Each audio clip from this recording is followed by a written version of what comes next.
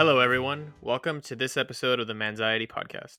We're your hosts, Ashad and Matt. Before we get started, if you're enjoying this show, please subscribe so you can get notified of new episodes. If you want to share this with your friends, you can find us on all podcasting platforms, including Apple Podcasts and Spotify. This week, we have a special guest on our show.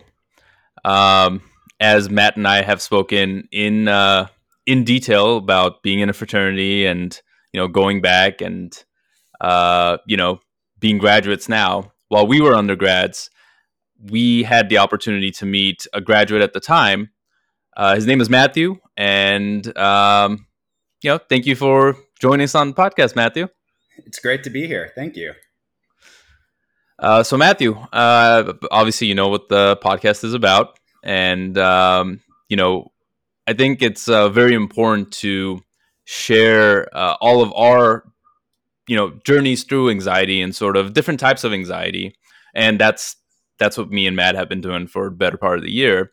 But it's always good to have someone new who can bring their own experiences to the show, and I think it's very valuable to our listeners. So, if you want to kick it off with whatever, I guess your journey, and tell us about you. Absolutely. I love to talk about my journey and talk about myself in general. So to talk a little bit about what I did after I graduated, and after I graduated from UC Irvine, I then went back to the Central Valley where I'm originally from, and I ended up working in marketing and public relations for a short while. But I always knew I wanted to go back to school. One, because I felt like there's so much more I still wanted to learn. And also because I was interested in teaching at the community college level. And to do that, you needed a master's degree. So I started applying for master's programs in communication studies specifically because while I was an undergrad at Irvine, I double majored, but quickly realized I should have just stuck with sort of the umbrella major, which was communication, because my undergrad was in journalism and film media. So I decided I wanted to go into communication studies, and I entered into CSU Northridge's program. And when I was in this program, I almost dropped out because I ran out of money. And fortunately, I had a teacher who was very influential on me. And when I told her that I was going to have to drop out of the program, she thought it was because it was too challenging. And actually, it was more financial based. So she said, don't drop out. Instead, what I'd like you to do is, apply for scholarships. I would write you a letter of recommendation. And have you ever thought about the teaching associateship program? And so that was my first introduction into being able to teach at the collegial level. Although I did technically do a UTeach opportunity at Irvine, where I designed and implemented my own course on YouTube. But that one in itself was its own learning experience. This was more within the field of what I was pursuing. So I was fortunate enough to apply and get a position. And that's when I actually started teaching while I was also pursuing my master's degree. And that's amazing. It was a great opportunity. Granted, we don't get paid as much as like the actual professors, but it was a great experience. And it really made the program more worthwhile because not only were we learning about all these theories and concepts and methods, but then we could also apply them in our own teaching as well. Because the program is very theory-based, and it's always great to have opportunities to apply this theory to something. So when I was in graduate school, I started teaching public speaking and argumentation as well. And what I've noticed quickly about when you talk to people about what you do for a living, I always say I'm a teacher, and they say, what do you teach? Or where do you teach? I say at the collegial level, and they're like, well, what do you teach? And I say public speaking. Or if I'm trying to engage or intrigue this person, I'll say, guess. So usually the hint I'll give them, because usually they guess like English or history for some reasons. And I guess you have the look of a history teacher I guess or an English so, teacher. That professorial look that only teaches in the humanities. and so I give them a hint like, we are never not doing this. And that sort of leads them a little psychology thinking. And then I was like, well, it's communication. So when you talk about that you teach public speaking, everyone likes to talk about how much they hate public speaking. Or they, on a rare occasion, talk about how a teacher who was a public speaking teacher was influential towards them. But mostly they talk about this fear of public speaking that they have. And for someone who has his own fears and anxieties, public speaking for me was not one of them. I just felt comfortable talking in front of a large audience. I knew that as long as I was prepared and knew what I was talking about and kept it concise and knew my audience, I was going to do fine. Did you just picture everyone in their underwear? Oh, no. I've heard that always works. Well, we'll talk about that later, but visualization is not something I recommend at all. It is, I feel like it's actually heightens your anxiety when you see people in such precarious states. But I ended up having these conversations with people. And for me, public speaking was easy until you realize that not every speech that you give or the occasion or context or setting is the same. So I'll share with you the last time I gave a big speech. And by big speech, I mean is like I had a large audience and it was like a big to-do, and it's in its own ritual, and which is the best man's toast at my brother's wedding. So before my brother got engaged, and I had always told him that if I was not his best man, I would not show up to his wedding. And fortunately, before he proposed, he asked me to I already knew I was going to be his best man. It was sort of, we have that, the nice thing about having a brother close in age is we, as we got older, started to relate more to one another. And as when he told me he was going to propose, we were already celebrating, acting like she said yes. And that's when I had this fear, this anxiety sort of creep up inside of me, unbeknownst to myself. And this was the first type of public speaking anxiety that people experience, which is the pre-preparation phase. And normally, as I stated earlier, I don't get anxious about speaking in front of an audience, but this was different. And what made it different was that my brother and I previously at my sister's wedding had given a speech that was very favorable to everyone who was there, which was mostly family. My sister married a man who didn't have a lot of family or friends, but most of the people in the audience I knew. So I was able to sort of understand the audience and sort of give this speech to this audience. And so my brother and I had this really good back and forth. It was really funny. There was a lot of moments of laughter. And what happened is once people found out my brother was engaged and that I was the best man, everyone had this expectation for me. And this expectation is, what is Matthew going to do that's going to make us laugh? And I was all for it. I thought, I was still riding high off of the excitement of the previous speech and the reaction from other people. But because this expectation was so high, I noticed that anxiety started to creep more and more inside of me. So that's when I started to experience pre-preparation anxiety. And pre-preparation anxiety is that moment you realize you have to give a speech. So when I talk to students about the different types, I always ask them, what was the moment you experienced pre-preparation anxiety? And they think, oh, it's the first day of school. Oh, no, it's when you signed up for the class. I'm like, really, it's when your counselor, your friend, or a classmate mentioned you had to take public speaking in order to fulfill the oral communication requirement to transfer or graduate from a community college or a CSU university. The UC system does not require oral communication as a requirement, which is interesting, but I'm not going to go into that. Is that something, pre-preparation anxiety, is that something that you think everyone experiences, or is there varying levels to sort of all of these different anxieties? Absolutely. Different levels for sure. Studies have shown people have the highest form of anxiety in the pre-preparation, when they're actually realize they have to give a speech, and also in the pre-performance stage. And so the pre-performance stage is the third one, right before you actually give the speech. So after the pre-preparation phase, you then move on into the preparation stage. And that's when I started to spend months trying to craft this best man's speech. I spent hours, sleepless nights. I had like 8 pages of single space notes of jokes, anecdotes, things I wanted to do. And in the end, I still wasn't done. And it was right after my brother proposed and my now sister-in-law said yes, 6 months later. Like I thought it was going to be one of those very common prolonged engagements, but no, she was like 6 months to the date after she said yes. Wow. And she was very organized. And what happened was I thought I had a lot of time, but the closer and closer you get to it, the more anxiety you start to feel.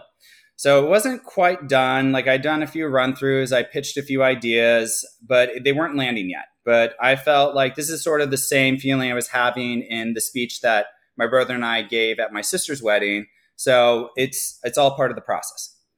So I was living in Los Angeles at the time, and my brother and his now wife were getting married in our hometown in the Central Valley.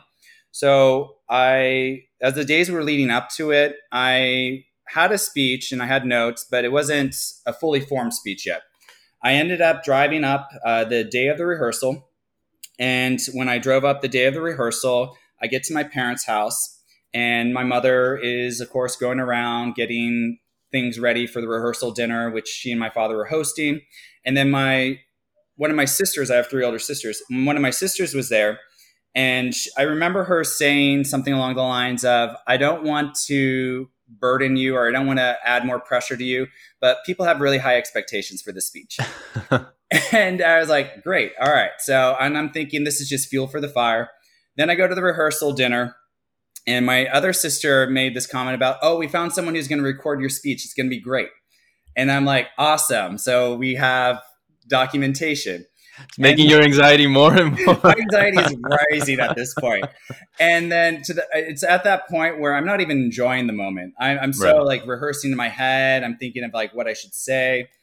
And then I didn't even go out that night, I think, or actually I cut it short, because usually married couples, they'll go out the night before at the rehearsal dinner, just some time with the friends. I don't even think I did that. I think all my brother and his groomsmen went out, and then I went back to his place and I just kept working on the speech. And the next day I'm getting ready with my brother, and then we go to our parents' house where all the groomsmen were meeting.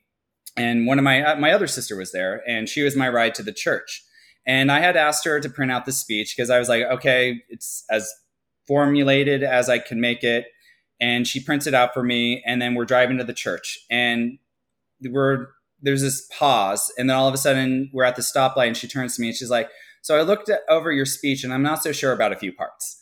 and I was like, great. So I'm about to walk down this aisle with my brother by his side and witness this ritual, this ceremony.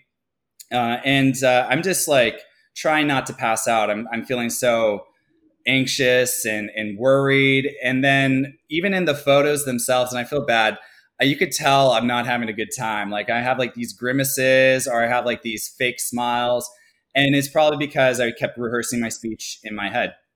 And then we get to the actual ceremony, because the one thing I don't like about being in a wedding party is you don't get to enjoy it as much as when you're actually a guest, because there's a lot of labor that's pretty intensive. So finally, a lot of responsibility. A lot of responsibility you have to, especially when you're like a key role, like best man or maid of honor, or the presider. So we get to the ceremony. They introduce us with Star Wars, like the Star Wars theme music. I'm not a musically inclined person, so you're just gonna have to imagine it for yourself. But I enter there, and then I'm mingling here and there, and people keep bringing up this speech, like, "Hey, are you gonna, give a toast like you did your brother-in-law?" And a toast is a combination of a toast and a roast. So you're talking about how great they are, but you're also mentioning what's not so great about them, kind of poking a little bit of fun at them. That's funny. And so I'm getting all of this from all these people, and I'm trying to keep my composure and not freak out. And then it comes to that point where we're all seated down, and I don't know if it was before or after dinner. I think it was after dinner, because if it was before, I don't even remember eating that much. But I ended up standing when the DJ calls up for the maid of honor and the best man to give their speeches. And my sister-in-law's younger sister was the maid of honor. And so she gave her speech, which was essentially her crying into a microphone for like 2 minutes. And it was not was it rehearsed? She actually wrote it on the way to the church. And I she meant the lived- crying. Yeah, it was on the right. It was like 15 minutes. So I've been spending like 6 months in torture here over this speech. And she's like, 15 minutes, got it. And so she gave the speech and she's just crying. And I'm like standing next to her and I'm not even comprehending what's going on. So then the DJ calls me up and says, all right, now we're going to hear from the best man, Matthew. And then the audience gives this like, woo, like they're really excited for this speech. And I open up with this joke. And this is the joke I love to say in regards to my brother and I because of our chosen professions. I teach public speaking and my brother is a funeral assistant. So we both make our living off of other people's fears, which is this idea of, you know, death or giving a public speech. And I gave this joke, this is like my lead in, and nobody laughed.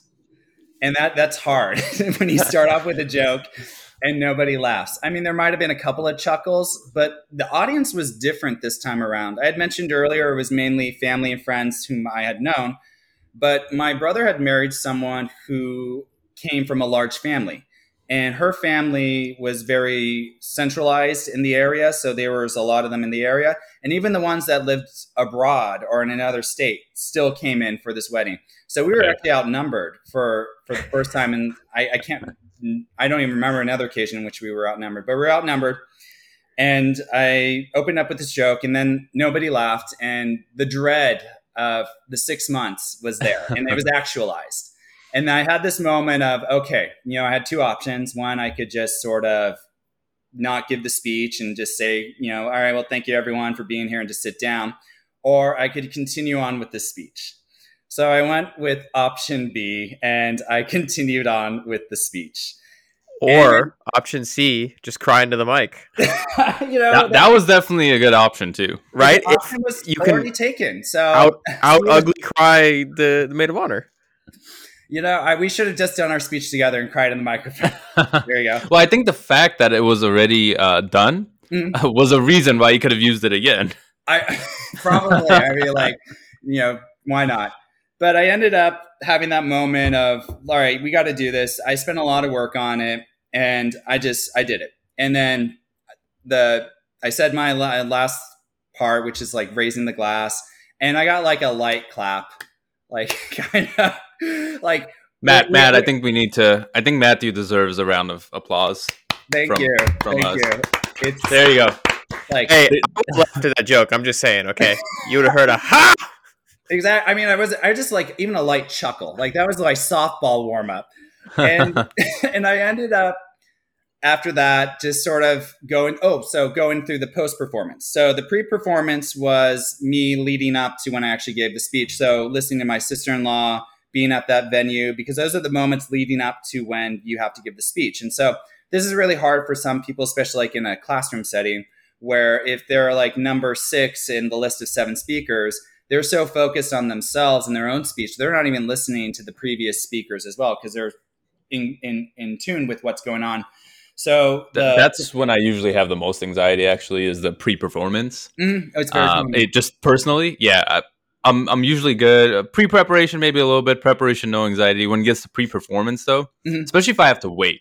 Oh, yeah. In any case, where it's like if something's running late or whatever it is and I have to wait longer, my anxiety just keeps spiking more and more. Absolutely. It's especially if it's at the end of the class day. And you're like, am I gonna go the next day? You know, everybody would always pick to go like, yeah, we'll go 5th. You know, nobody wants to go first. And then you're just staring at the clock, like, are we gonna run out of time? Are we gonna run out of time? And then eventually they're like, oh, you know, let's just call it for today. And you're like, yes. Then you realize you're going first tomorrow. Yeah, but I mean, I always feel like you're always as prepared as you can in the moment. But I definitely have those students for sure, Matt. And I gotta tell you, when they ask, are you sure, you know, you want me to go? We only have so much time. And I'm like, I absolutely want you to go and do this speech. I would hate to have you have to delay it 2 more days or whatever until you have to do it again. And so there's a performance anxiety. That's the stage in which you are giving the speech and then performing. Absolutely. And then there's the one thing that you don't realize after you give the speech is the post-performance anxiety. And this is when your inner critic comes out, and it's basically pinpointing all the things that went wrong in your entire speech and neglecting anything that went right. And my post-performance anxiety was high. And I basically remember, what I've been told is after I gave my speech, I basically, for the rest of the evening, was no more than 6 feet away from the bar. And like some people, like my godmother said it was a good speech, but I also felt like she's my godmother and she's always going to think whatever I do is great. And then but it's always awkward when you're about to cross paths with someone at this event. And usually at this event, like everyone's really friendly and excited to see each other. But when you're about to cross paths with someone you know, and you could feel them tensing up before they cross paths with you. Like, what am I going to say to him after the speech? Exactly. And so you just got to play it off. And so I went through the motions of just, it is what it is. And I can't dwell on it because I did the best I could given the situation. And so what I love telling the speech, or the reason I love telling the speech, is because not only does it demonstrate the different types of public speaking anxiety, stages like pre-performance or pre-preparation, preparation, pre-performance, performance, and post-performance, but I also let students know that public speaking anxiety or communication apprehension is something that we all experience and doesn't really go away. You just learn to manage it. Because when I had given that best man's toast or speech, it was after I had been teaching public speaking for over 2 years. So it was clearly a sign of those who can't do teach. But ideally, I use it to reinforce this idea of it's a skill. You got to keep practicing, preparing, and you got to accept the fact that sometimes it's not going to go as well as you'd hoped. And you just got to self-reflect and strive to do better next time. And so I haven't had the opportunity to give any other best man's speeches, and I don't think I'll ever will. But what I like about this one is years later, people still keep coming up to me, especially my sister-in-law's side of the family or their close friends. And they keep referring to me like, oh, he's the speech guy. He's the best man's toast guy. And then I've come to realize, I feel like after a while, this speech is starting to get reevaluated in a different context. You know how some movies weren't big when they came out, but then they can become like cult followings and then they get like midnight showings. And so I feel like this speech is sort of like the the Orson Welles movie, the Citizen Kane of best man speeches, if you will. Not appreciated for when it first came out, but later on reevaluated and appreciated. It just had to simmer a little bit. People had to, let it simmer, and then they understood. It became better and better. Absolutely. You had to be small doses, I feel like, people to really take it in. All at once is probably just too overwhelming, and they needed time to process what they just definitely witnessed. Yeah, I have a best man speech story for you as well. I'll make it super quick though. My big bro in the fraternity got married this year, and so at some point last year he asked me to be his best man. So of course I agreed and went through some of the same motions, right? Pre-preparation anxiety, a little bit as soon as he asked. I was like, I need to write a speech. Mm-hmm. I went through all those motions. The preparation sort of as it got closer, but then mine changed a little bit. So as I was preparing and as I was thinking about what I'm going to write, and I had, I had a couple of months, maybe like 5 or 6 months, similar to you, but I wasn't, super stressed about it. I tend to prepare, but I try to leave a little bit of it to just do it on the spot a little bit, or as it gets closer, just because it helps me think about it. I'll write down ideas, but I won't make anything until the time comes. Mm-hmm. So anyway, obviously COVID hit. Mm-hmm. So they had to make some changes, and they decided that they're not going to do, after the ceremony, they're not going to do any kind of reception. So that got moved.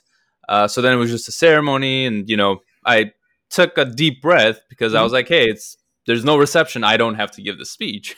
There you go. So as it gets closer, probably about 3-4 weeks out at this point, 3 weeks out, sorry. Mm-hmm. And he calls me one day. Maybe it was less than, it was 2 weeks out. He calls me, and the guy that was supposed to do the ceremony, right? It was one of our other friends, again from the fraternity, and he had just found out that he may have been exposed to COVID. Ooh. So he calls me and he's like, "Hey, like, I hate to ask this, but do you think you can do the ceremony for us?" So, of course, I'm the best man. I'll do what I need to make sure that the day goes well. So I went, I got ordained, and so now Did you I had ordained online. Yeah, I did. All right. The Universal Life Church. Okay, good to know. Yeah.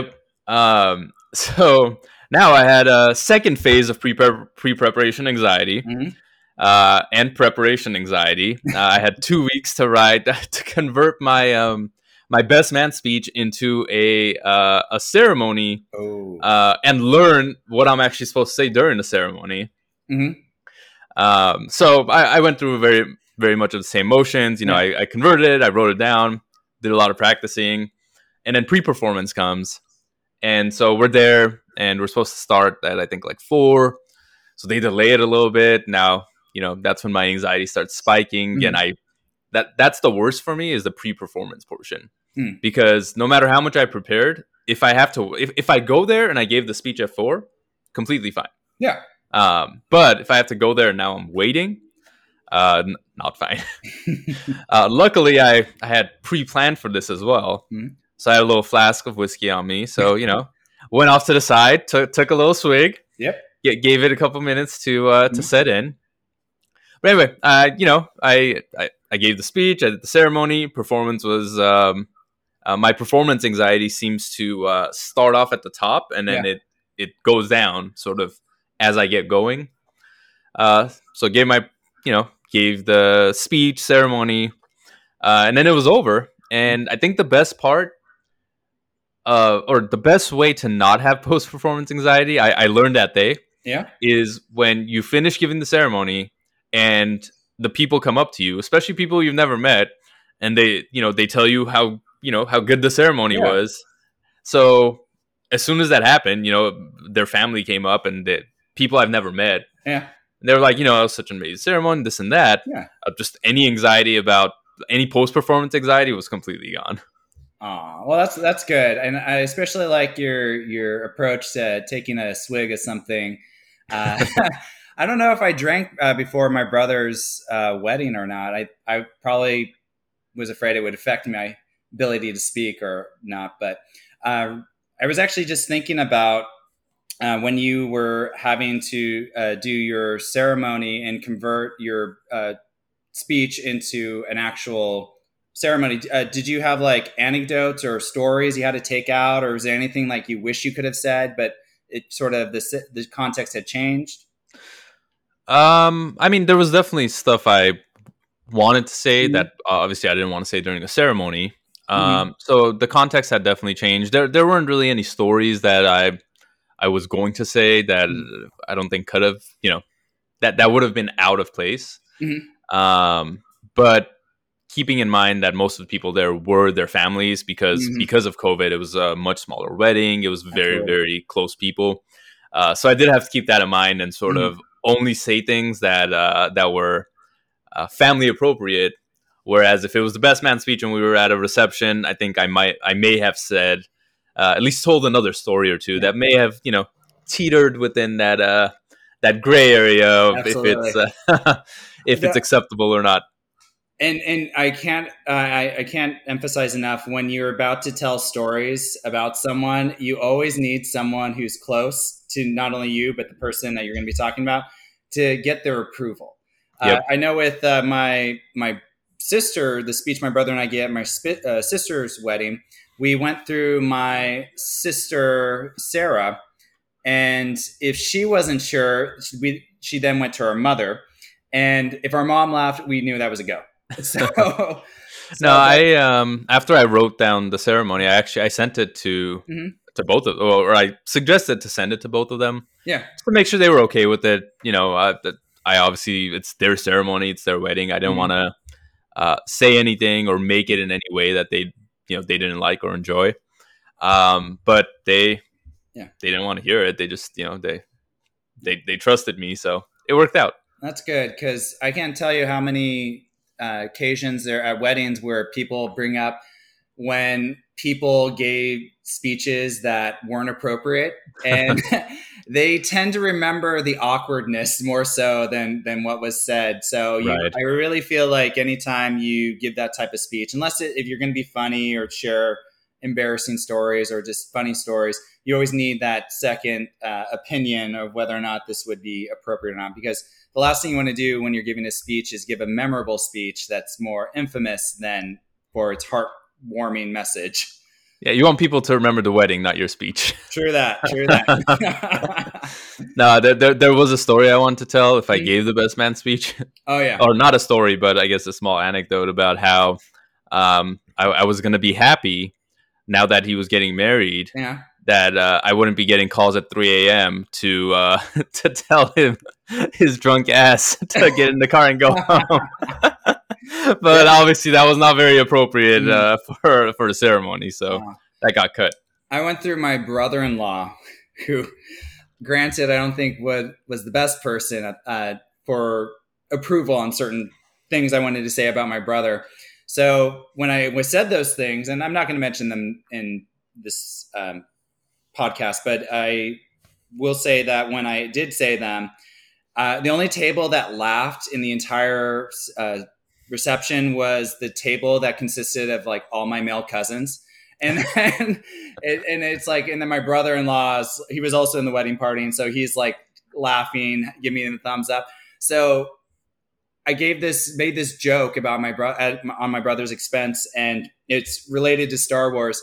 And I realized this is why knowing your audience is so important in the context and setting, because I feel like I shouldn't have told that joke because it was for a select few and not everyone. And so I definitely will say that when it comes to things like strategies, knowing your audience is so important when you're crafting your speech. Absolutely. I completely agree. Unless you have any other best man stories, we can talk about something else. Matt, do you have any best man stories? Mm-hmm. No, I don't. You've been awfully quiet. I know we have another Matthew on the show today, but you can still talk. We're not replacing you with a new Matthew. I was worried this is the interview replacement. It's like all of a sudden I'm training the new guy to take over my job. It's like Matthew. Do you go by Matt or Matthew? What can I call you? It's just real easy for a shot. It's like a shot's like I don't know, like an old guy or something. Just he calls everybody Matt. Like it doesn't matter if the co-host in the future his name is John or something. Like, so Matt, just like exactly. It's like James Bond, just replacing the actor necessarily. Yeah, I definitely will say that when it comes to talking a lot, I definitely think it's like a Matthew thing. Like I feel like Matthews generally talk a lot, but I love the rapport shot between you and I right now. And if there ever comes a day where Matt's no longer popular and market research is showing that his likability has taken a dive, then we could always try this out again for sure. No, definitely. The only problem is I'm afraid if I replace Matt with another Matthew, people might not be able to tell the difference, and then I don't know if that'll ever go back up. Hey, new thought. Let's just replace the shot. But then you won't have a show. No, we will have a show. We'll have tons of content. Maybe you'll just have 24-hour live shows. It'll never end. Yeah, all the antics we get into. But it is something that I am fascinated by what Matthew has to say. We've been friends for a long time, and I know that he's obviously taught public speaking and taught in all these different courses. And it's just I'm practicing being a good listener, and I'm really in depth in this conversation and really loving it. So no, we appreciate that. Being good listeners is very good, but being a good listener when you're hosting a podcast is not very good, because you want to engage with your interviewee, dude. No, honestly though, I give him a lot of crap. Let's discuss this, okay? You don't need to defend him. He's fine. As somebody who teaches public speaking, give a shot a little bit of advice, because you know what? When there's a guest, he's Mr. Talk, talk, talk, talk, talk. But as soon as there's no guest, what does he do? He's like, all right, Matt, you're talking too much. Can you stop, please, please, please? You know? Look at this guy. All of a sudden, he's got all this confidence, huh? His clearly his performance anxiety is very low today. We've been doing this for a year. I have no performance anxiety at this point. Me neither. We just hit record and go. Yep. Well, I will say that, it's great to be here for sure, because this is something that I think that men need to talk more about. And it's sort of like the elephant in the room. And once you sort of start opening up and being a little bit vulnerable, especially when the situation calls for it, or when you're with people that you trust and know, then I really feel like it sort of leads to these deeper, more enriching conversations about life. And then you really start to feel more connected with each other. I know personally, I got a mentor recently who is a cousin that married into my family. And he's older, but at the same time, also, he's sort of at a point in his life where, he is also as a mentor. And so when I had breached the topic of, I'm looking for a mentor, and so he was totally down for it. And with the nice thing about someone who has a mentor already, they kind of already know what you're looking for. And so I definitely will say that this podcast is something that, I feel like a lot of people wish they had done, or it was an idea that they probably had. And I'm just glad that we finally had someone who went about and did it finally. So thank you. I appreciate that. Thank you. I don't know if you know the story, but we actually wanted to start this podcast 4 years ago at this point. Oh, yeah? And so we got together, and that was right when we were sort of in the depths of our high anxiety. Mm-hmm. So we got together, we recorded a handful of episodes, maybe 3-4 episodes. Mm-hmm. But then we just never published. We recorded, we felt great. we had our own therapy, we felt great. And then we didn't have enough time to devote to actually publishing and editing and doing all of that stuff. Mm-hmm. So we just sort of left it. And it wasn't until sort of 2020 came around, we had a little bit more time because of the lockdowns, because of being home more, that we finally had enough time to jumpstart it again and actually get it going. Cool. Well, like I said, this is great. And I remember I was really into podcasts, right in 2020, I was really into podcasts.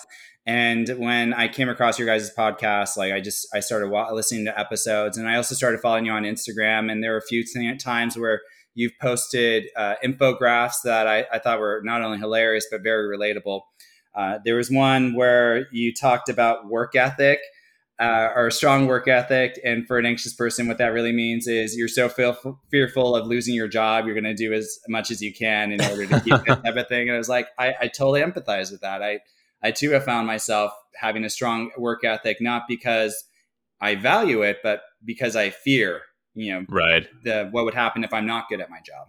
Yeah, and my wife Andrea is the mastermind behind all those memes and our social media presence. So I'll let her know that she's doing at least a good job on some of the posts. Mm-hmm. Yeah, no, I mean, I don't go on Instagram as much as I used to. It's one of those apps that I basically use to either watch Olympic lifting videos, or I will sometimes, like if it's family, they'll post pictures that especially of my nephews, and so I'll watch on those pictures, but I don't comment or like anymore. I haven't for the last several years, mainly because I don't want to engage in it like right. that. I appreciate when people post stuff, but at the same time also it's just not something I feel is good for mental health for a lot of people. We completely agree. Definitely.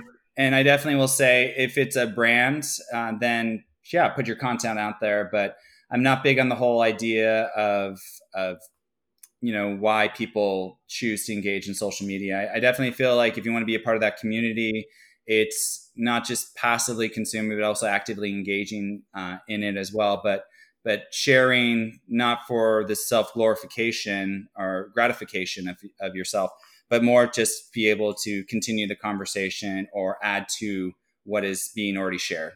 Right. Yeah. And we have, I think, 2 episodes specifically on social media and social media anxiety, because it's such a big topic, and there's so much anxiety that comes with, posting the right picture, getting enough likes. And Instagram and some of these other big social media giants have realized this, right? That's why they've rolled out these updates about hiding your likes now, so that you and others can't see them, and doing all these things to try and curb the impact that it's had on people's mental health. Well, that's great. I'm glad that there's people who have the power that are taking responsibility for it. To some extent. I think it's it's still a bit, so they can still have people on the platform. Well. Oh, right. Yeah, no, it's definitely for their it's definitely for their profit, but at least it's helping people a little bit. You got to keep the client happy, the consumer content. Yeah, exactly. I mean, well, what you said, Matthew, really illustrated that point, because you're on Instagram every once in a while, you're not liking, you're not commenting, you're just kind of a passerby in some sense, right? Yeah. And a lot of people, they post for gratification, right? Am I going to get X amount of likes? Did people like my photo? Did I look pretty? Did they comment? Whatever. But then they don't realize that a lot of times when they're probably using the platform as well, they're doing the same thing you're doing, right? They're just scrolling past. It's almost like it's too much effort to double tap now, right? Before it was like everything had to be liked, right? Just you go down your list when it was chronological and bam, bam, bam, all my friends. Oh my God, look, there's a dog, there's a cat, whatever. Now you get to the point where you're like, I'm just kind of scrolling by, whatever. But then you don't realize like that's contributing to their like post as well, right? And it depends on why they're doing it. So like you said, if somebody opens up and they're posting something like a serious topic, I'd make sure to like it, because I'm like, hey, I'm here, or I comment on it, whatever. But if it's just a picture of like what they ate, or I don't know, something like some sunset or something, I'm like, whatever. It's not like enriching my life, so I just scroll on by. So it kind of induces its own problem. Exactly. And what I use it for is my own purpose of, because I'm a weightlifter, and I do, as a hobby, Olympic lifting. What has added to my knowledge is being able to watch these videos of, professionals who have been doing it for years, and even people who I was trained with, see them lift. And I think it's just sort of allows me to see proper technique and form that I normally wouldn't get. And because it's Instagram and they're just short snippets, I could actually watch the same movement over and over again, because a lift like a snatch or a clean and jerk is a relatively quick movement. So with the loop or the replay, or me going up and down to restart the video, allows me to watch it over and over again. And then I'm able to take what I saw and then figure out a way to incorporate it into my own technique work as well. And then with just family photos, as I mentioned with the nephews, I'm in a group text with my family. It's called Primary Group, because in types of groups, the first group that you are a part of is your family, which is your primary group. So we call it Primary Group. And in this group text, I'm always getting photos or videos of my nephews, but I always feel like anything with my nephews is great, but I feel like the quality isn't as great as the ones that they save to post online. So those are the ones that those are the blue ribbon photo, essay winning photos, or that the social media worthy ones. Exactly. No filter. #. Yeah. That's funny. I know we kind of went off the far end of talking about public speaking, but was there anything else that you wanted to touch upon as it relates to public speaking? Oh, sure. If you'd like, I could go over the different kinds of communication apprehension, trait anxiety, state anxiety, scrutiny fear, and that could lead me to talking about some strategies for public speaking, if you like. Yeah, definitely. I think that will be very valuable to both us and all of the listeners. Absolutely. So this fear of public speaking, it's also referred to as communication apprehension. And why people have this apprehension towards communicating in public has to deal with a lot of things. Like, I don't want to go all the way back to the history of public speaking, to the ancient Greeks and how they memorized speeches, and it was like considered the greatest form of knowledge. But I feel Well, like, can I interject real quick? please. When you're teaching your classes, do you give a better grade, or is it do you ask your students to memorize their speeches? Speaking of memorization, That's one of the first questions I get after, do I offer extra credit? And no, I don't offer extra credit.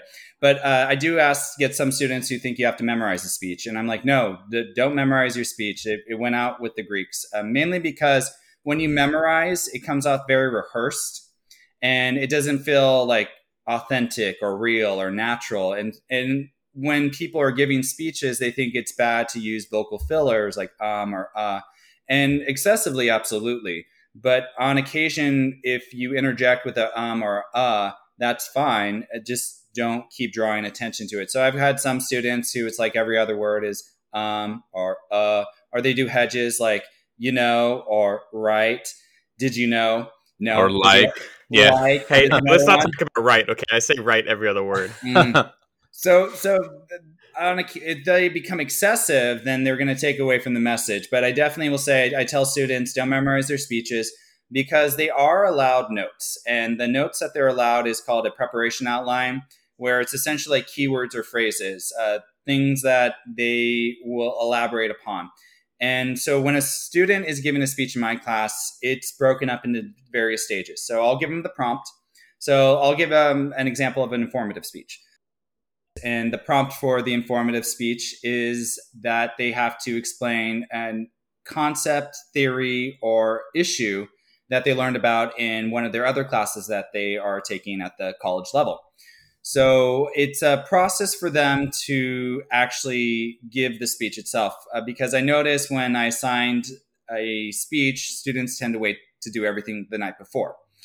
And so I broke it up into different parts. So a month before they actually give the speech, they choose a topic. Then a week later, they do an annotated bibliography, which is when they conduct research.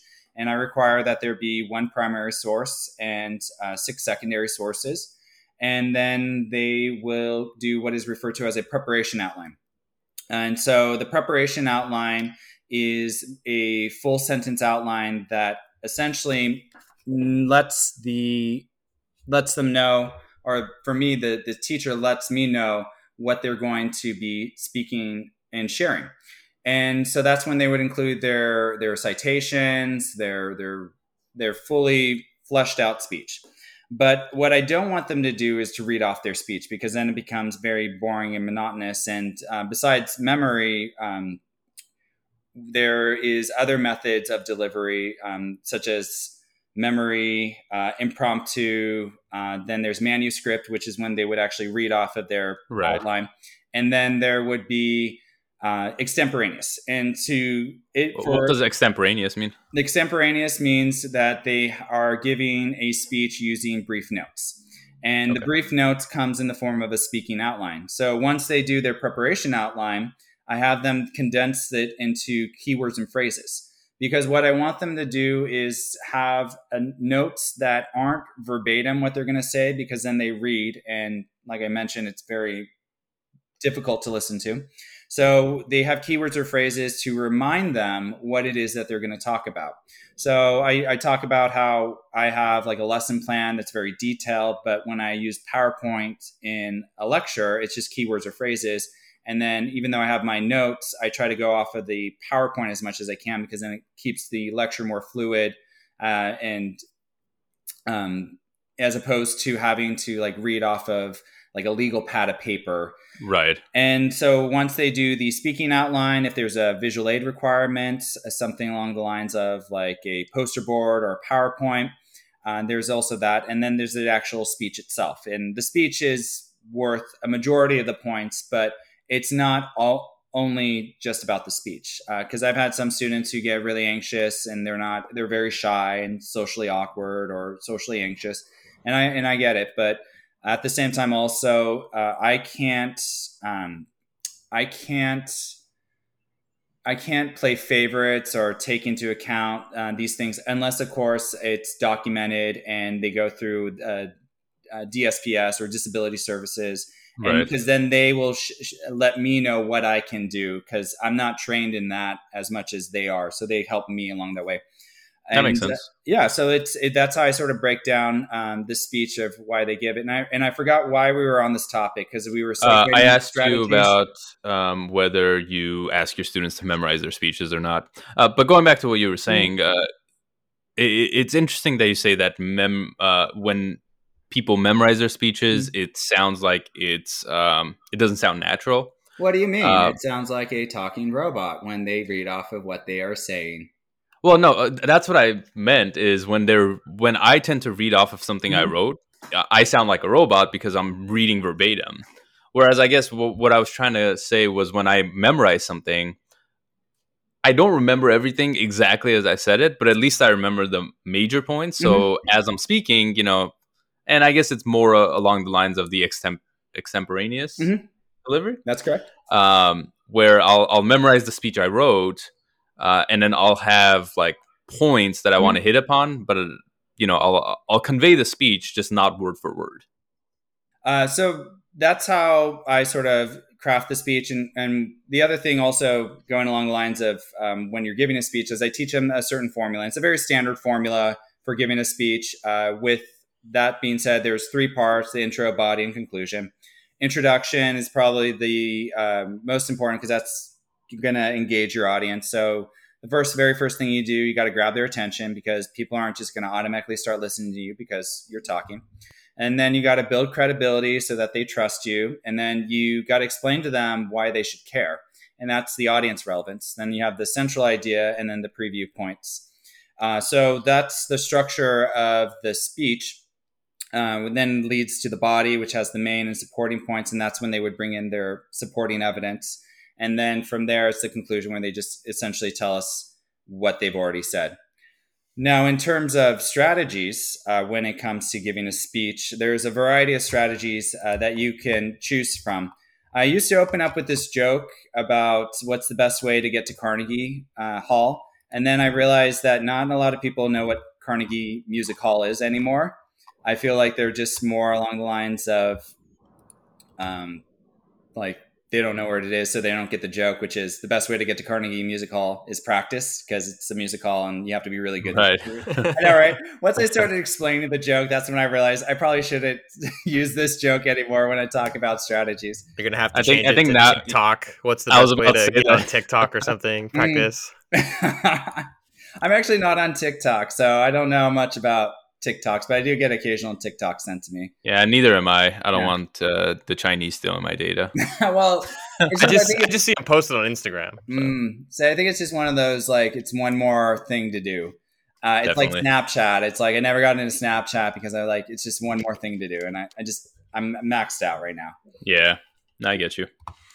What are some of the other strategies for public speaking? Oh, yeah. So practice and preparation is key. The other one that I always like to emphasize, but it's really hard for some people, is being enthusiastic.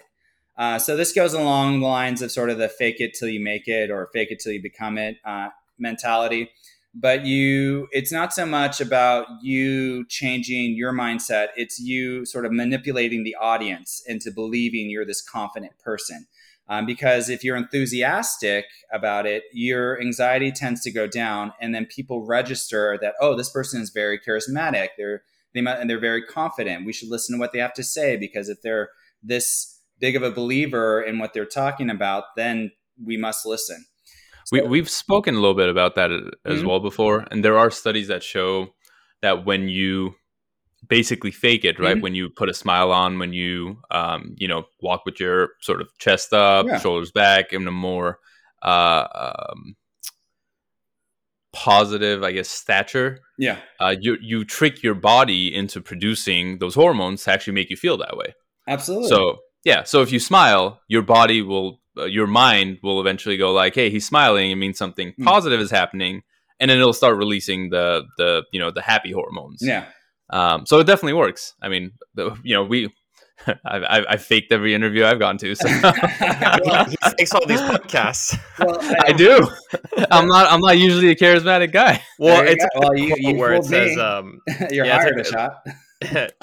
Wait, what? It's like the quote that says, it's something along the lines of, if you say something confidently enough, anybody will believe what you say. So like if you present that as somebody who's like very enthusiastic about this topic or whatever, people just go like, oh, this person's enthusiastic. Like that's so I am with my anxiety. I start talking a lot more, and people are just like, oh, like, yeah, he just like talks a lot. I'm like, yeah, but because my thoughts don't stop. This is the only way to get it to like, curtail a little bit. 21st century version of that is when you see posts with quotes on them online, and everyone thinks that it's a real quote, but in reality, it's not. Like, people just put quotes around something. At the bottom, they write Albert Einstein. It's like everyone goes out and believes them. Like, I think for my graduate mentor, it was her birthday, and she was holding class that night, and so it was my cohort. We all got together, and we kind of had like a birthday party, and we had a birthday card that I got, and we started passing it around. And she was really into this Frankfurt School of philosopher Theodor Adorno.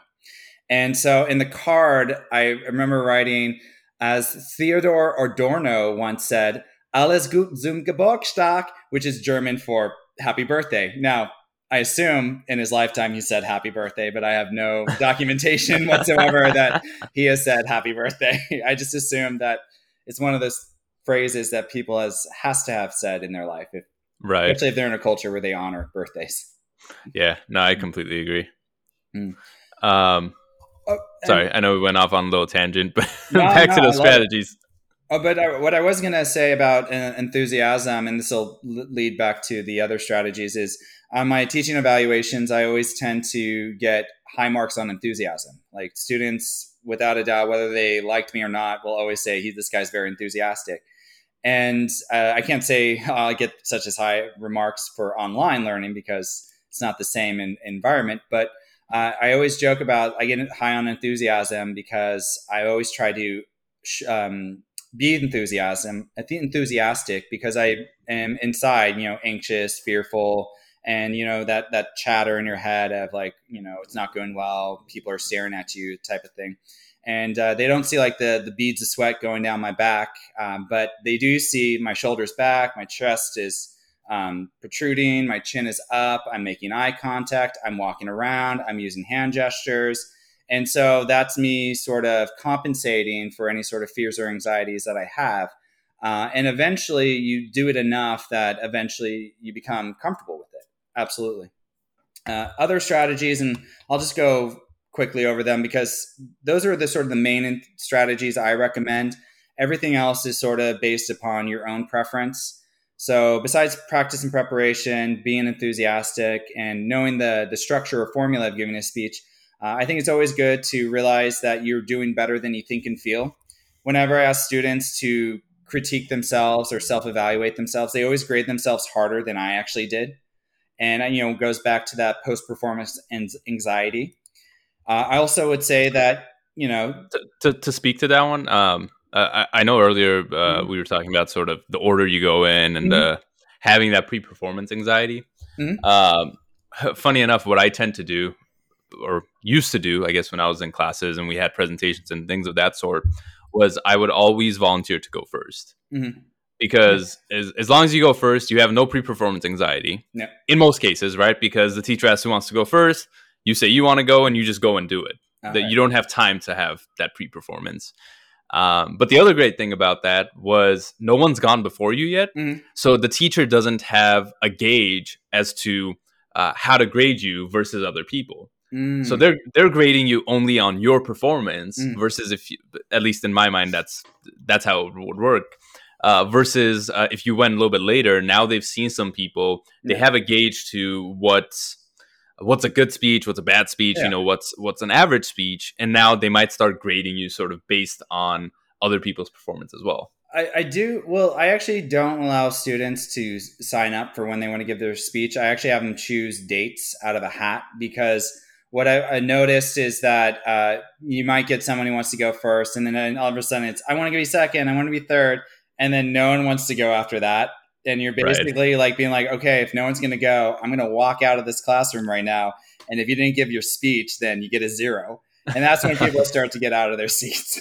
That's pretty funny. But yeah, I usually assign them, and it's usually random, but it's just easier that way. And then it holds them accountable for being there on that particular day. Because if they don't show up to the day that they're giving their speech, then I had this rule, like if they can't provide legal or medical documentation, then they can earn partial credit on the speech that they give it in my office during office hours. Because the thing about teaching public speaking is it requires a certain lab component with students giving their speeches, and you're only given so much time. So if you have students that don't show up and your other days are pretty full, then you're not going to be able to squeeze them in. So it's sort of my way of maintaining that they're there. But I find that when any class you're taking, whether it's public speaking, biology, history, foreign language, you get as much out of it as you put in. So the more you put in, the more you're going to get out of it. The less you put in, the less you're going to get out of it. Absolutely. I feel like it's the same with anything else in life. True. And I think with public speaking, I feel like people don't realize that it's ephemeral. It's fleeting. It's in the moment. I don't even remember most of the time stuff that my students have said. That's why I've always taken notes when they're giving their presentations, because anytime a student wants to talk to me about a speech that they gave like last week, I certainly don't remember it. So I have to go back to my notes. On occasion, there are students that will give speeches, especially persuasive speeches, that on occasion will persuade me to take action, but they're very rare and far in between, because most students, when it comes to topics, they tend to go with like generic stuff, generic common topics that I've heard told so often that it's kind of having like the reverse effect. Like, I don't want to adopt animals. I don't want to recycle anymore. I don't want to vote for politicians. It's kind of having that reverse effect. So I try to keep it local issues. So on occasion, I do get students that have very great speeches. I had a student that gave a speech about the air quality. The Central Valley is notorious for poor air quality. And one of the call to actions, which is like the minor changes that we can do to bring about this change, was she suggested taking a box fan, and then getting an air filter and duct taping the air filter to your box fan. And when we were having fires in California last year, severe fires, and the air quality was bad, I literally got a box fan and an air filter and some duct tape, and I created an air filter. Now I use it to filter the air in my where I live, so that way it feels like fresh and it doesn't feel stale. Because I noticed, that's awesome, when I don't have the fan going. So this is like a rare occasion. I've listened to thousands of speeches, but it's like 1 out of every 1,000 that'll actually, push me to bring about change in my life. But yeah, I definitely will say. It's ephemeral, fleeting. You just got to step into your character, and then when it's over, step out. Yeah, no, that makes sense. I was about to say, when you first brought up talking about some of your students and how you don't remember a lot of their speeches, I was going to say, hopefully none of your students are listening. But then when you went into talking about all of the different things you've heard about and wish you could hear, sort of that you don't want to hear anymore. I think it would be a good thing if they were listening, so they'll know not to touch upon those topics. Oh, I had a list. I called it the off topics list. And it was, I told students, all right, this is a list. If you give a topic on if you give a speech on one of these topics, the best you can do is a C. And then I realized that's just mean, because I'm not the only person in this audience. And so just because I may not be interested in what they have to say doesn't necessarily mean that other people in the audience aren't intrigued by it. I used to do themes in my public speaking classes. One semester I did a theme with food. That was really popular. I didn't realize how much people love talking about food. And definitely. And then the other theme, though, and I realized this is pretty selfish of me, and I feel bad after the fact, was on communication technologies. So that was my interest when I was in graduate school, was communication technologies. And so I had that as a theme. What I realized, though, is no one else is really interested in that theme. So that was a really tough one, because students had to give speeches on concepts that they don't really fully understand. But at the same time, also, I kept trying to reinforce, like, I'm not interested in you telling me everything about this. I want to know what you know about this topic and what you've learned and things like that. But teaching is trial and error. So you learn from your mistakes, much like students should learn from their mistakes, because that's how you don't make those mistakes and you make better decisions. I Absolutely. mean, it's how life is for sure. Just Mhm. in general, if you don't make mistakes, you'll never learn. Yeah. That's something that growing up, I think it caused some tension between me and my dad Hmm. because obviously he was a parent, so he didn't want his kids to make the same mistakes he did, or just to make mistakes in general. But I've always been of the mindset that not the mindset, but I'm very much a rebel, and we've Hmm. talked a little bit about sort of the four. What are they called, Matt? Tendencies. Tendencies, which is a great book and just talks about Matt's a questioner, I'm a rebel. But I've always been about I need to see it for myself, or learn it for myself, or experience it for myself in order for me to do or not do something, right? So if you tell me let's say a pan is hot and I shouldn't Yeah. touch it, like, yeah, now that I'm old enough, I understand that, and I'm like, I'm not going to touch it if it's hot. But when I was younger, that concept didn't make sense to me yet. So if you're telling me not to touch it, I need a good enough reason, Yeah. or I'm going to go and touch it, and then I'm going to get burned, and then next time I won't go and touch it because now I learned. There you go. Yeah. I will say last year I had this revelation about teaching, and I didn't realize how much teaching is watching students make mistakes that you can stop them from doing. But at the same time, also, they need to learn that way. And so a lot of what I do sometimes is watching students make these mistakes, and all you could do is just guide them through it and hope that they learn from it, and that I always say that when it comes to ethical public speaking, you never really want to call someone out for mistakes or errors or things like that, because you don't know how that is going to affect them long term wise, and sort of the feeling or trauma they might experience. And that's the last thing I want is someone not taking public speaking again or dropping out because of something I said or did. But at the same time, also, I feel like students need to learn from these mistakes. And sometimes they're ready to learn, and other times they need to keep making the same mistake until it finally sticks with them. Yeah, I mean, I'm a big believer in constructive criticism. I think it almost in any case, unless obviously someone is already not feeling in the right, they're just not feeling well, or they're emotional, or whatever it is. Just constructive criticism is always something that should be welcomed, because someone is trying to make you better, and there are obviously ways that some people approach it that may not be the right way.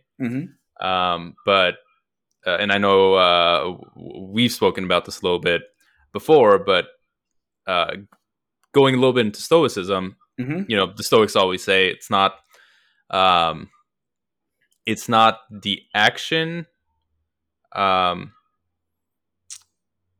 Basically, nothing is inherently good or bad. It's your reaction to it, right? Like your perception of it that makes it good or bad. Absolutely. So that I think looking at it in a more positive way for all of that has helped me grow a lot. When someone makes a critique or a comment about something, if I choose to take it in a negative way and I choose to get mad about it or something, it's not helping me, and it's creating a tense situation. Whereas if I accept it for what it is, someone's opinion, and accept it with their best intentions, it's more of a way for me to grow.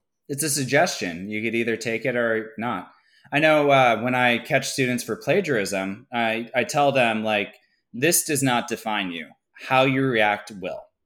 And I like, they think I'm mad at them and they get really embarrassed. And I'm like, I'm not mad that you're plagiarizing. I'm mad at the fact that you thought I was dumb enough that I wasn't going to catch you.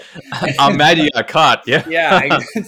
And I was like, I'm amazed. Sometimes students even leave like the hyperlinks and like, especially online. And then I've been able to copy and paste something from a response they give, and boom, like Google search pops up right away. And I'm just all like, come on, like, this is not how you learn, or this is not how you should learn.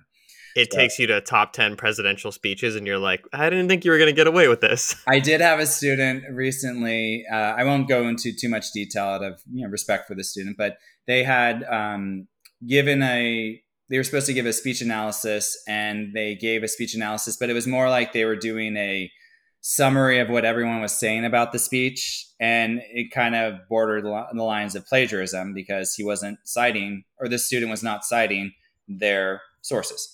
So anytime you reference something that is not in your own words, you need to indicate to us that it is not yours but someone else's.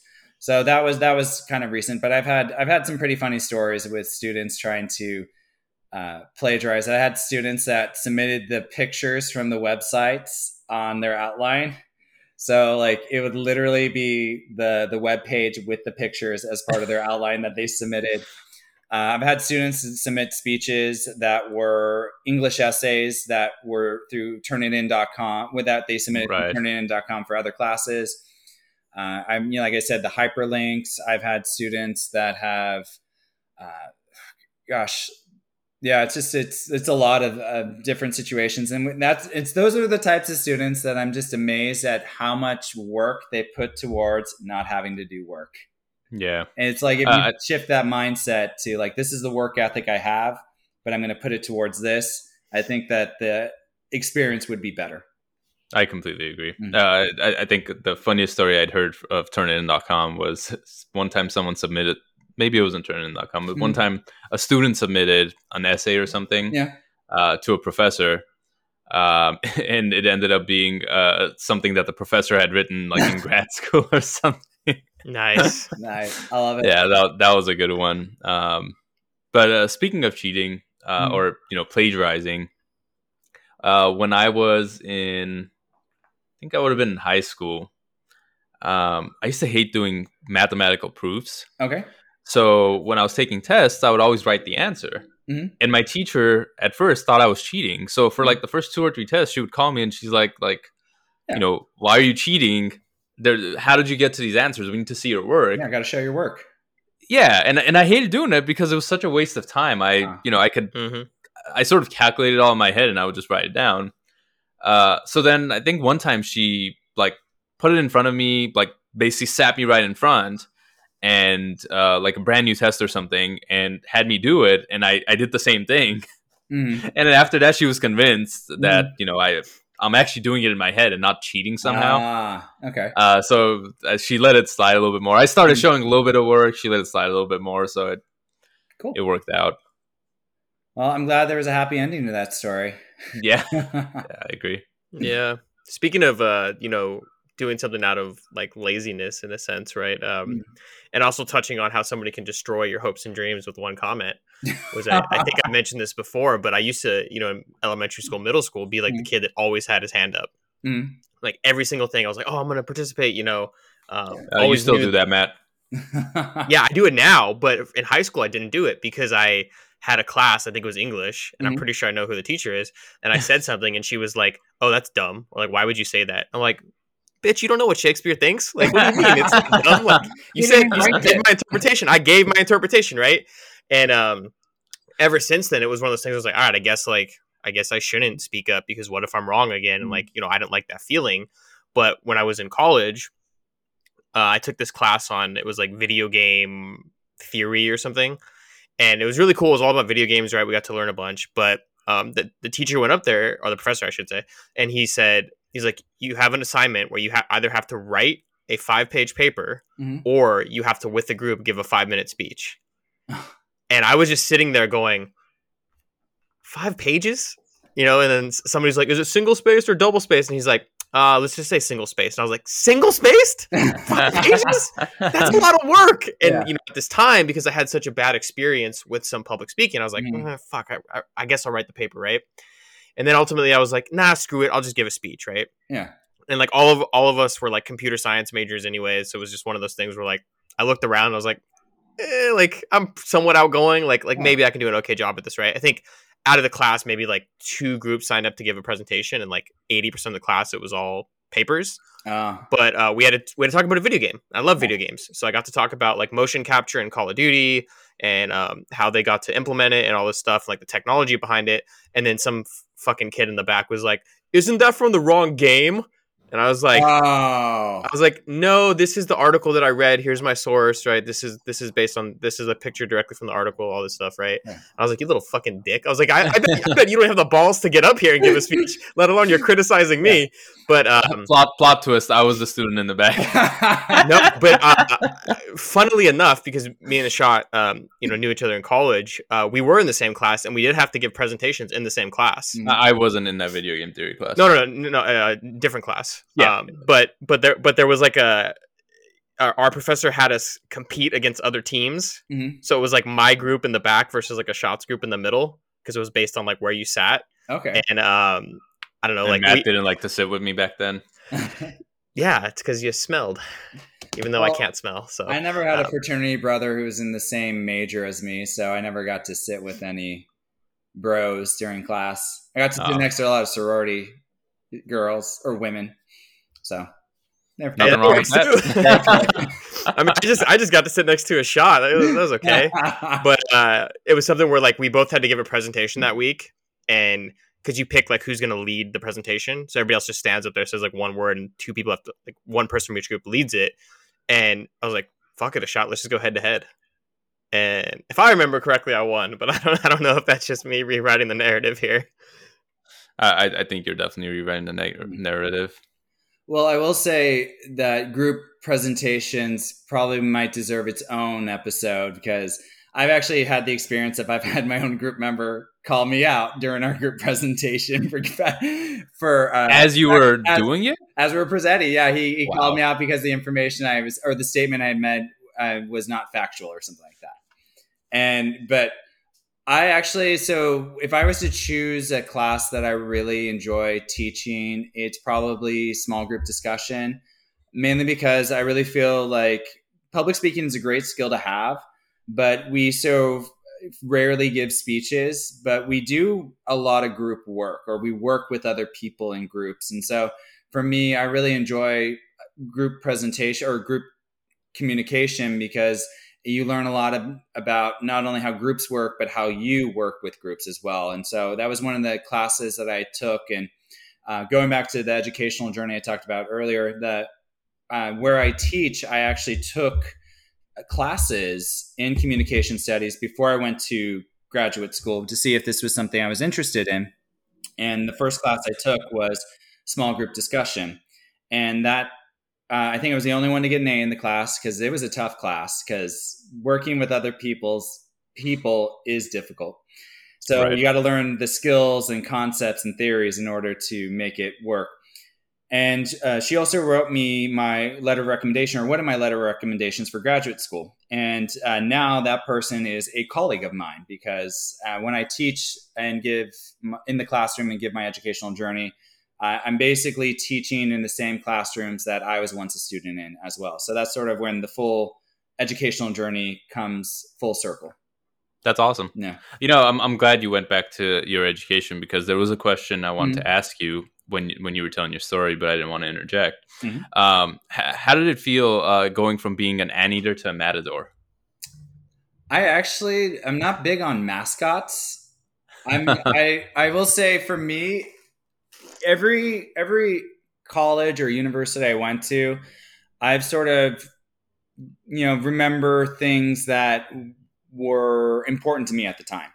So when I think about my time at UC Irvine, like there are certain things that pop up in my head. It's like when I did alternative spring break, when I was a RA for our fraternity house, and then everything else is just being, in a fraternity. And my story about how I got into the fraternity, I don't know if I told you this, but I basically got stalked by one of the guys. And so, which is very common when it comes to rushing or trying to get people to join the fraternity.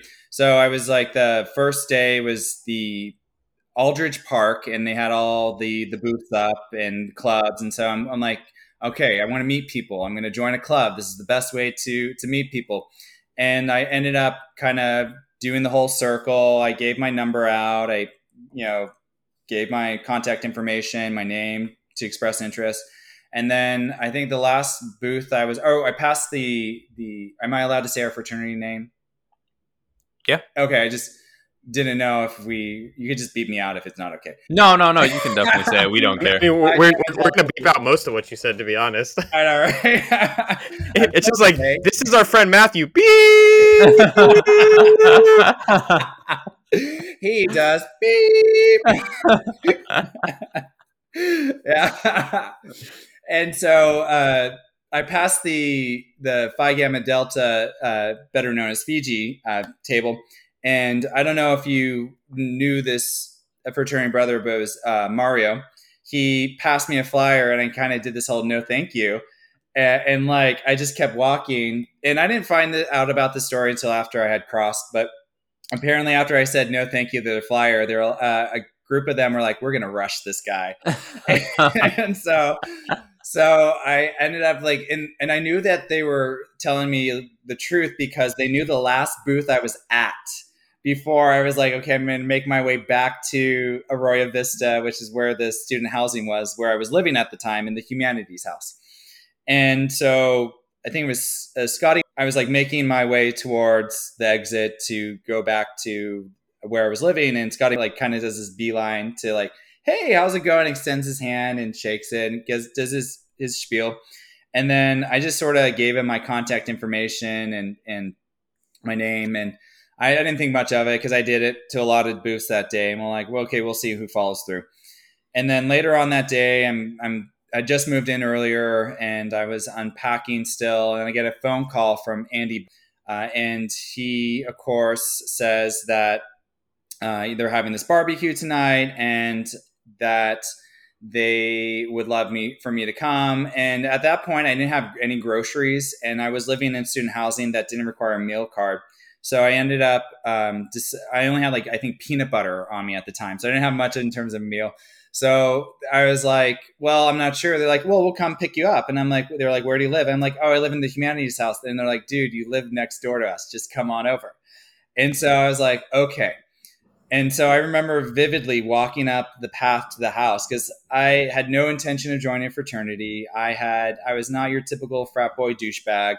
And it was nice to know not a lot of them were. A lot of them were like me. And so walking up the path, and then all of a sudden I am kind of immersed in this whole like getting to meet people. Like, they're introducing you to people, they're finding out stuff about you, then they invite you back. And so I found out after I had crossed that they actually targeted me to be at the fraternity after I had passed down the flyer. And I'm actually really grateful because going back to when we talked about the mascot thing, the matador and the anteater, for me, being an anteater is, being a fraternity brother, because a lot of the opportunities and the experiences that I had are really because of being in this fraternity. Not necessarily fraternity related, but kind of influenced me. Like when I was an RA, I worked in housing, and that was its own experience. And I actually made friends who were non-Greeks through doing that.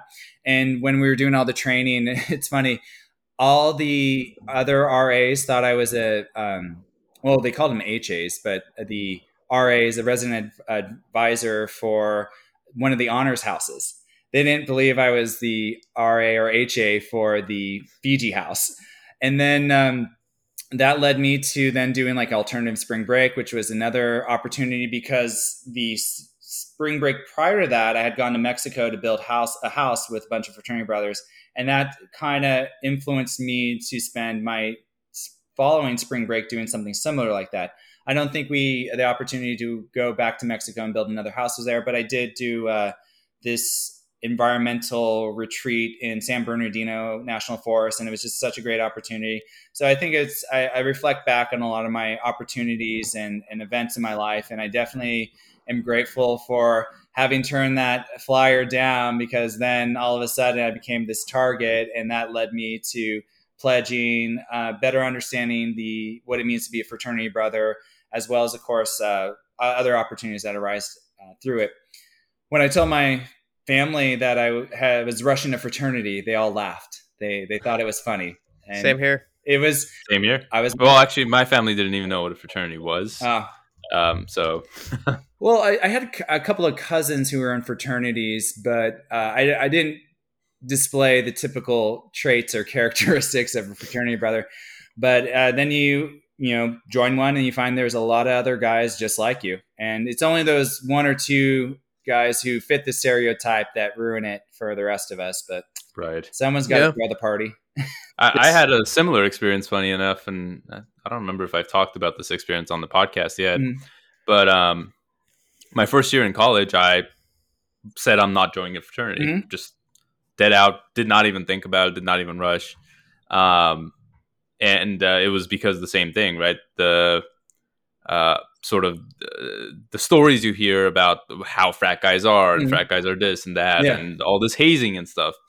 So it wasn't something that I was open to doing. But once I met some fraternity people, I became more open to the idea. And then over the summer, I got a job and I started working.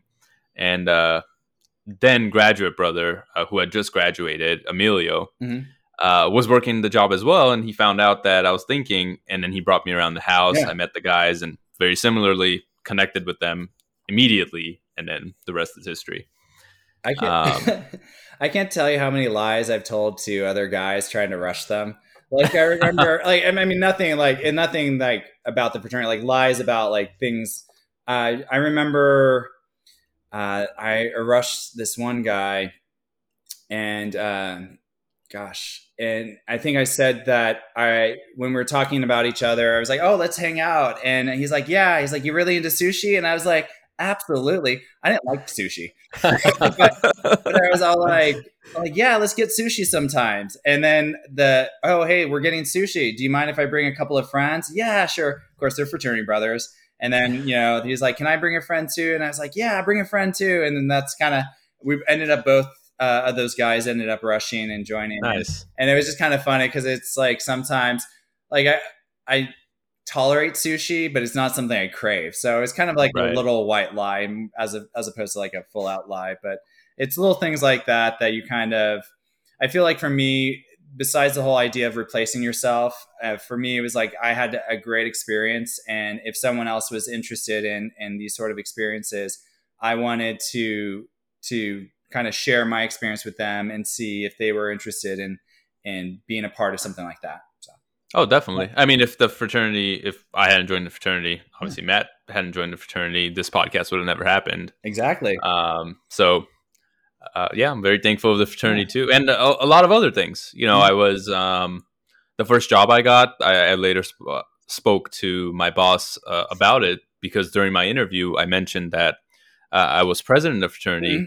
And he said that was one of the things that helped me get the job because, if you can manage 50 drunk college guys, you can definitely, manage working at in a professional setting. His words, not mine. So I've given that same exact pitch because I was, president before a shot, and they're like, when you have no experience, like, well, what do you do? I was like, well, I was president of fraternity. Like, oh, cool. How's that? And I was like, well, you explain it, and you're like, 50 people, 60 people that can just tell you no, right? Like you have no real control over them. I can't make them do anything. In the professional world, if you don't do what your boss says, you're going to get pipped or you're going to get fired, right? Like there's a process involved. There's HR, there's, shit to help out the company. But in this situation, none of that. So it's all just, serendipitous how it all just flows together. And like every moment in your past led you to this exact moment right now. Absolutely. And, it goes into this whole idea of like your life as this journey or this hero's journey. And you really don't quite realize the journey you're on until you look back at the moments in your life because, you can't really see where the future will take you, but you can see where it's led you so far. Yeah, there's a really good Steve Jobs quote from a commencement speech he gave where he says, you can't connect the dots looking forward. You can only connect them looking backward. There you go. Which I think is very relevant. Yeah, that was a big topic that I had to learn in therapy. Was my therapist is like, look how far you've come, what you've accomplished in life. Because for me, I'm always, nose down, grinding, looking forward to the next peak. And she's like, but if you stop and you take a moment to look, you have this beautiful view of like the life that you've crafted so far, right? You went to university, you got a good job, you did all these things that you never thought you would do when you were younger. For whatever reason, right? Like you just didn't know where you're going to find your place in the world. And now that you're on that kind of like rat race in the corporate life, she's like, you have to stop and say like, look at what you've accomplished, right? And even, reflecting upon like our first session with her, and then like when she basically, I mean, she didn't kick me to the curb, but she was kind of like, there's not much we can do here. So then like now I'm back seeing her again after COVID and everything, just to kind of recalibrate and realign moving forward. And it's just great. But I'm like, yeah, remember that time 3 years ago you said this? Like, and I'm like, I show up my notes on my phone, and I was like, I talked about this. Like, I wrote a fucking post, like a Dear Diary post about, like, it was literally like, stop and look at the journey, like see how far you've come. Okay. So it definitely. So I wasn't going to share this, but I have this bulletin board that essentially is kind of like a vision board. But I have this printout of just sort of like strategies when you feel overwhelmed or anxious and things like that. And I believe that I got this from my therapist. And I folded it up and I pinned it on my vision board, and I wrote, "In case of emergency." That's perfect. I love that. So yeah, because you never know when you're going to get triggered, or something is going to happen again, or something you're not in control of. So it's always kind of nice to have like those strategies in place, much like, when it comes to speaking in front of an audience, those strategies that you could rely on to help reevaluate and help you focus more on the being present and in the moment. So definitely agree. Definitely. Very cool. And I know we went on a very long tangent, but I think we're finally curbing back onto the road we were on. What were some other strategies for public speaking? I honestly, at this point, the only thing that I would probably share, it's more along the lines of just things like noting, like when you have thoughts or feelings that run through your head, like thoughts like, oh, I'm not a very good public speaker, or, oh, they're all staring at me, or you feel anxious, or you feel like, I don't know, afraid. You just got to note it. So like, oh, that's thinking. Oh, that's a feeling. Was it pleasant, unpleasant, or neutral? And of course, I'm saying the words of Andy Puddingcombe, I believe is his name, the founder of Headspace, the meditation app. And that's something that I do when I lecture now. Like when I say something and everyone just stares at me, and I'm like, okay. And a thought comes to my head, they don't understand what I'm saying. I'm not a very good teacher. That sort of chatter in your head. And then you just have to be like, oh, that's just thinking. And then, or oh, that's just a feeling. And then you just got to reevaluate. Okay, so why is it that everyone's staring at me? Probably because they don't understand what I just said. So let me ask a question, or let me rephrase what I have to say. Or maybe I should just move on to something else and just say, if you have any other questions, feel free to ask me, or things like that. In terms of other strategies, know you're going to make mistakes. Even with this podcast, I try to come off as, professional as I could. But there is going to be a point where you will make a mistake. And sometimes I correct myself, like briefly note, like if I choose a word that I didn't want, or I didn't feel best represents. So in those types of cases, I will either make a brief correction, or in some cases, like the mistake isn't even that noticeable, and you should just continue on and know that mistakes are learning opportunities. And breathing is another important thing. I feel like you got to control your breathing for something that we do our entire life. I feel like a lot of us are really bad at it. It's like listening. We mainly listen. Like 80% of what we do is listening, but a lot of us are really poor listeners, and it's a skill. Like public speaking, you have to work on it. And even myself, I try to work on it, and I found that the hardest thing about video sharing or Zoom is being attentive and listening, because I thought I had, I kept cutting people off. And then apparently I was told, or I came across an article that said that there's this like pause for the transfer audio and video. And I wasn't aware about that. So I felt like I kept cutting people off in the conversation. But at the same time, also, if you are attentive and strive to be an active listener and really work on limiting the distractions, it's something that you could improve upon. And I know that's something I'm really striving for, because a lot of what I do when I'm listening is listening to these speeches. So to be attentive, I really have to strive to be an active listener, because I'm the thing about when I'm listening to these speeches is I'm not just listening, but I'm also taking notes and I'm grading. So I'm having to multitask, which I don't like to multitask. I'm a monotasker, and I'm happy with that. I mean, there's certain things, like if it's a passive activity and I want to do something a little more active, then I'll do that. But otherwise, it's not something. Yeah, I mean, we're as humans historically bad at multitasking. Oh, it's yeah. just something that we've kind of tricked everybody to thinking that that's how you be more productive, when really, like, you answering 6 different messages while trying to figure out an email and doing this just causes a ton of chaos in our mind and really just hits you with anxiety. So for me, like, that happened to me at work earlier, where I was just like, holy shit, like, what the hell do I do? You know, and then I just was like, all right, stop everything, like, take a break, put on some music, relax a little bit, and then write out a to-do list of, like, what's most important right now. Go do that thing, go to the next thing, right? Kind of reframing it and refocusing. And I mean, all these tips that you gave have been just so amazing, because for me, it's selfish because we get to pick your brain, but I also have to start facilitating these group meetings at work where we're doing training sessions for some of our new clients. And I have to be, the person on camera who's got, 10, 15 people there, and they're just all staring at me, or maybe not, if they choose to, turn their camera off.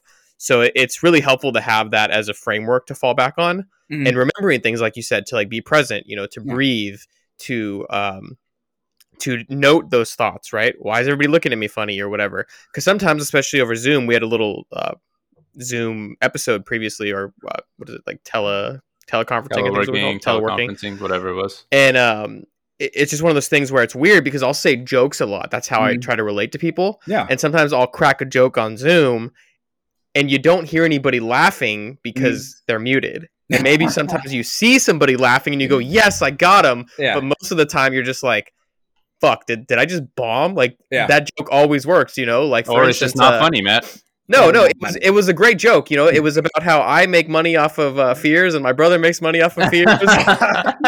Was your delivery better than mine? Because I really feel like that's really important when it comes to jokes. Well, I delivered right now. I totally bombed it. Yeah. Well, when I told my brother about this podcast I was going on, and I was going to talk about my best man speech, and I was going to say, talk about that joke, and he's like, I'm actually a crematory operator now. So he's moved. You have to update the joke. Yeah. So he burns bodies for a living. So, wow. Yeah.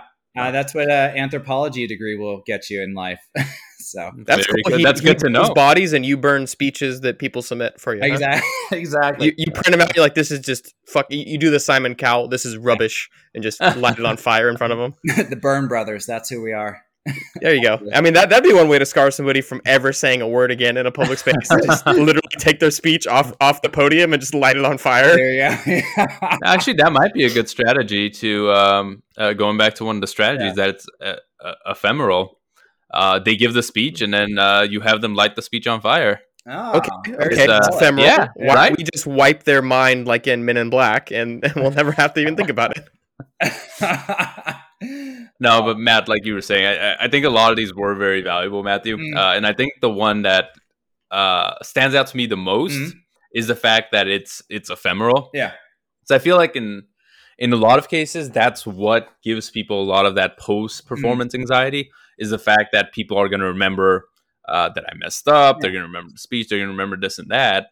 But what most people don't realize, as well as myself, is that no one's going to remember. They don't care. I don't want to say they don't care, but in most cases, they have other things to worry about than a speech that you gave, in front of a class, or your best man speech, or whatever it is.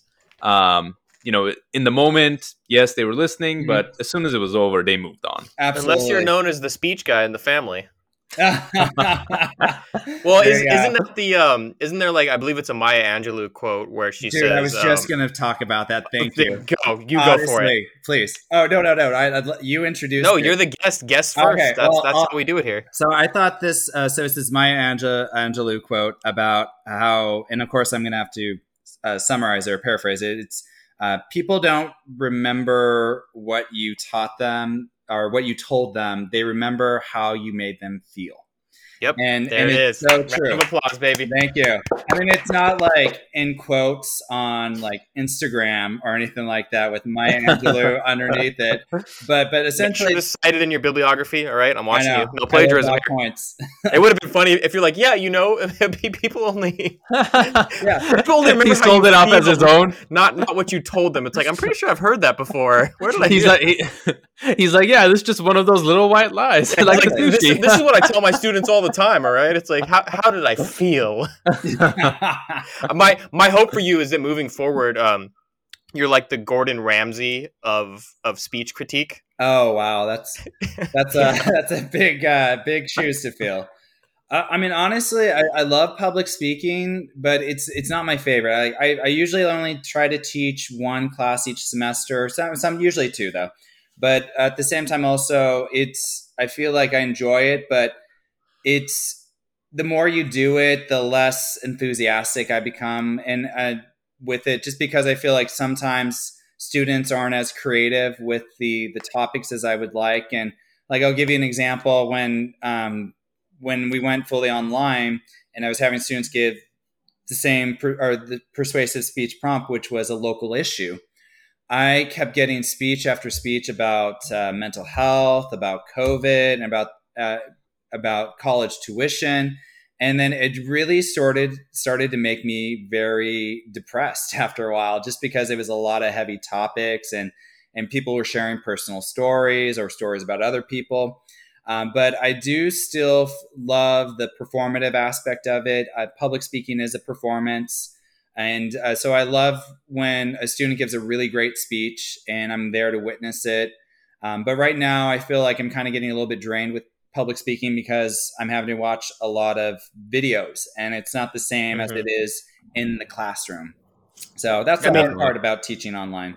It's the same thing as if like listening or watching a comedy routine on Netflix, right? And then actually going to the performance live. There's an energy in the crowd that you don't get, while you're on your couch watching it. I completely agree. Yeah. One thing I wanted to point out too is I really love the framework of like the pre-preparation, the preparation, the pre-performance, the performance, and the post-performance, because that to me is so relatable for anxiety to every other aspect. Because like for me, years ago, I was like, I don't want to go on a plane. I haven't been on a plane in years. Like, what if I panic on the plane and I have to like puke? Yeah. Well, there's only one bathroom and everybody's going to fucking hear it because I'm loud.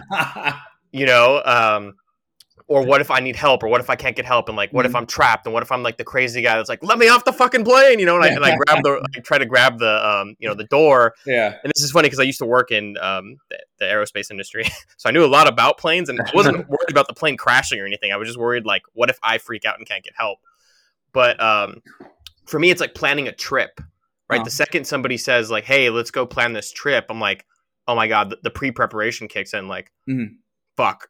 When is this? It's 6 months down the road. I have to think about this shit for 6 months. And then eventually, you work your way through the stages, and you're like, during the performance, you're like, whatever. Like the plane ride was a little bumpy, not a big deal, right? But it's just so relatable because no matter what type of anxiety you're going through at home, you can map out to where you're feeling what in it, and then use that as kind of a framework to say like, why am I feeling this way now? Yeah. Right? What do I feel like after? Because we talked about going on roller coasters and how that's very similar to anxiety a lot of times, right? You have such a big buildup while you're waiting in line. And something that got me to go on roller coasters, because I'm not a big roller coaster guy, was I had a front of the line pass, and it was like literally you walk up the back of the line and just get on it, right? So at that point, it was like I had no hesitation. It was just like me and another friend. Hey, we're gonna go on this ride. Okay, cool. I'm not even thinking about the ride or how scary it is or whatever, right? How it's gonna make me feel. I'm just like, oh, cool, we're on it. Next thing you know, like we're there. 3, 2, 1, takeoff. Yep. I couldn't even think about it. But before, when I tried to go on that ride years ago in high school, I got so panicked because it was an hour wait to get on it.